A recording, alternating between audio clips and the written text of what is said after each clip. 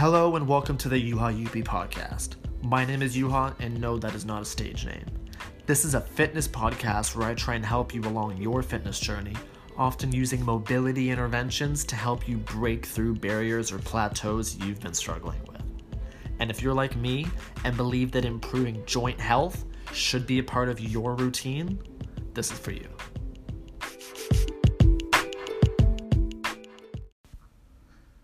I found someone looking for advice on Reddit, and I thought that the situation is probably relatable to a lot of people, so I thought that would make for a good topic for today. So here it is. 30 years old, getting back into fitness after 8 years, looking for advice. As a teenager, I never did any exercise at all. In high school, I was a heavy smoker and somehow thought that being a musician meant I shouldn't work out. Between 20 and 23 years old, I discovered boxing and calisthenics through a friend and got into the best shape of my life.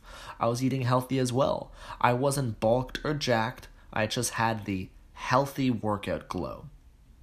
And my shoulders and chest were huge, for my standards, which is still pretty small. I got into a toxic relationship at the time, stopped working out, and never got back into it once we broke up. Today, I'm 30. I'm a family man, really happy with how life worked out. However, my body basically became a blob. High fat, low muscle, overall small arms, shoulders, chest, etc. My posture is really messed up as well. Yesterday I ran 2 kilometers, did a basic beginner calisthenics routine, and then ran 2 kilometers back to my house. Am I messing up by doing cardio, strength, then cardio? Can working out at this age do something to at least improve my posture? And then so for now I'm going to stick to my routine. One day yes, one day no. This is an every other day. Okay, so they said they're going to work out every other day. After this post, I'll be looking into adding yoga onto my rest days. I'll also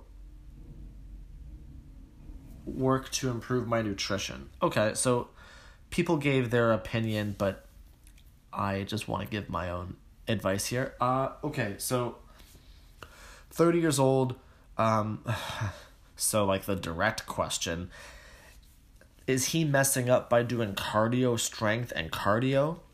Absolutely not. The answer is really, it depends, but in this circumstance, I would say absolutely not, because if you're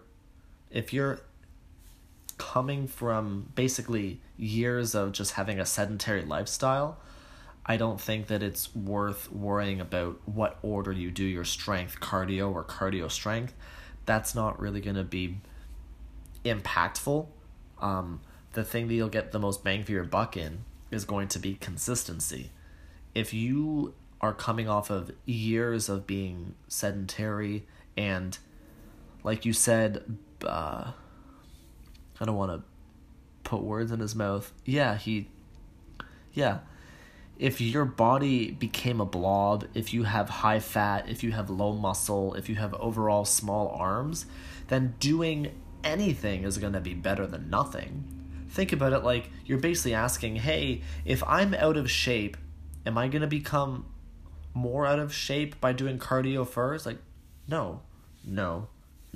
Become consistent, and the more consistent you are, then, also as your training age gets up, and by training age, I just mean like how long you've been training. So if you've been consistently training for 3 years, then your training age is 3.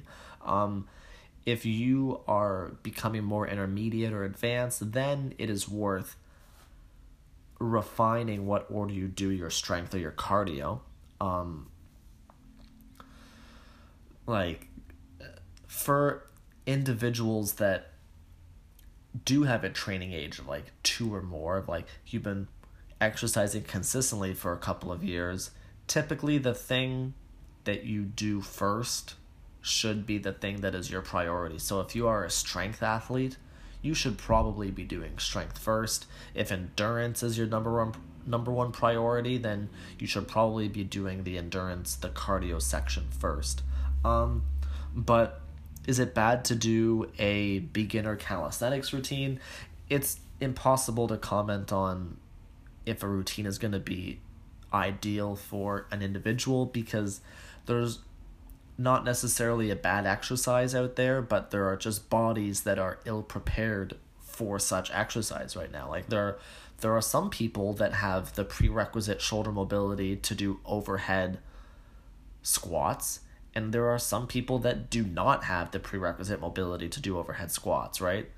There's some people that are going to injure themselves by doing sit-ups, and some people that will not injure themselves with doing sit-ups. So it really boils down to how detailed you can be in your self-assessment, how either self-aware you are of what your strengths or weaknesses are, what your movement limitations are, or if you have access to somebody who can give you an assessment. Something that I think would be very beneficial is just to search onto YouTube and look up a full body CARS routine. That's where you take each joint through a full range of motion, isolating one joint at a time, in hopes where you assess how much pain-free range of motion you have at each joint. You also learn what joints are competent enough to move in isolation, or in what joints do you experience joint coupling. For example, when a lot of people move their hips in certain ways, they struggle to move their hip without also having compensatory movement in their spine as well.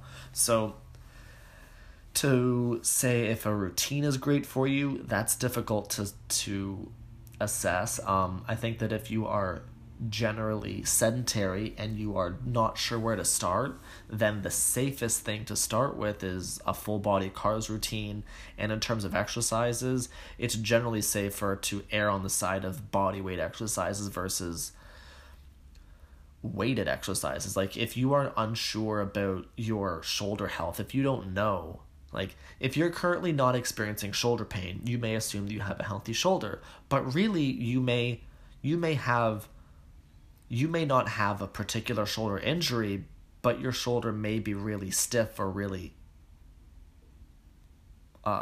you may not have a lot of range of motion in certain angle in your shoulder if you just don't exercise. If you don't move, then your movement quality is going to be less. So if you're a person and you're not really sure where to start, jumping into like weighted exercises, like, oh, I want to work on my chest and I haven't worked out in 2 years, I might as well start doing bench press and chest fly and doing all these things.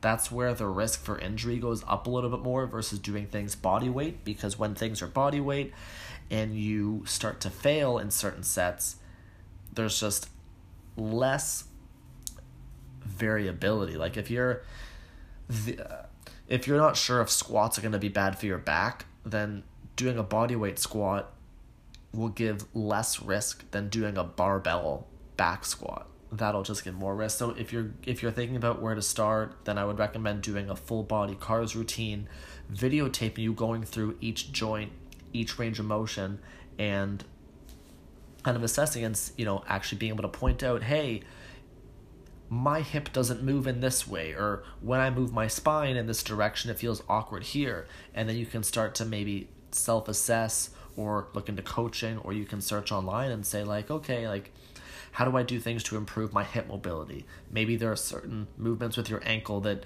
you need more ankle dorsiflexion. Well, then you can start down the path of improving specific things that you need to be working on.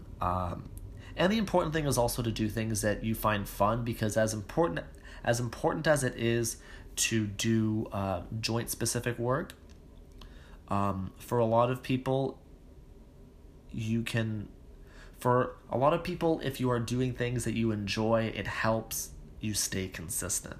So let's say that you just really enjoy calisthenic workouts. Well, you can do whatever calisthenic workouts that do not give you pain, but then on top of that, like let's say you're going to do a routine of, you're going to do a 45-minute calisthenics routine 3 times a week. Well, if that's what is going to keep you consistently exercising, then you should do that. But in addition to that, you should be looking at doing routines maybe look into a free Kinstretch class you should be doing. In addition to that, exercises that look to improve the joints that you use in your workout. So if you're doing a bunch of calisthenics and it's very demanding on your wrists or your elbows or your shoulders, it's important to do accessory exercises outside of that, or maybe during the session, depending on how comfortable you feel blending workouts. But some people prefer to separate it.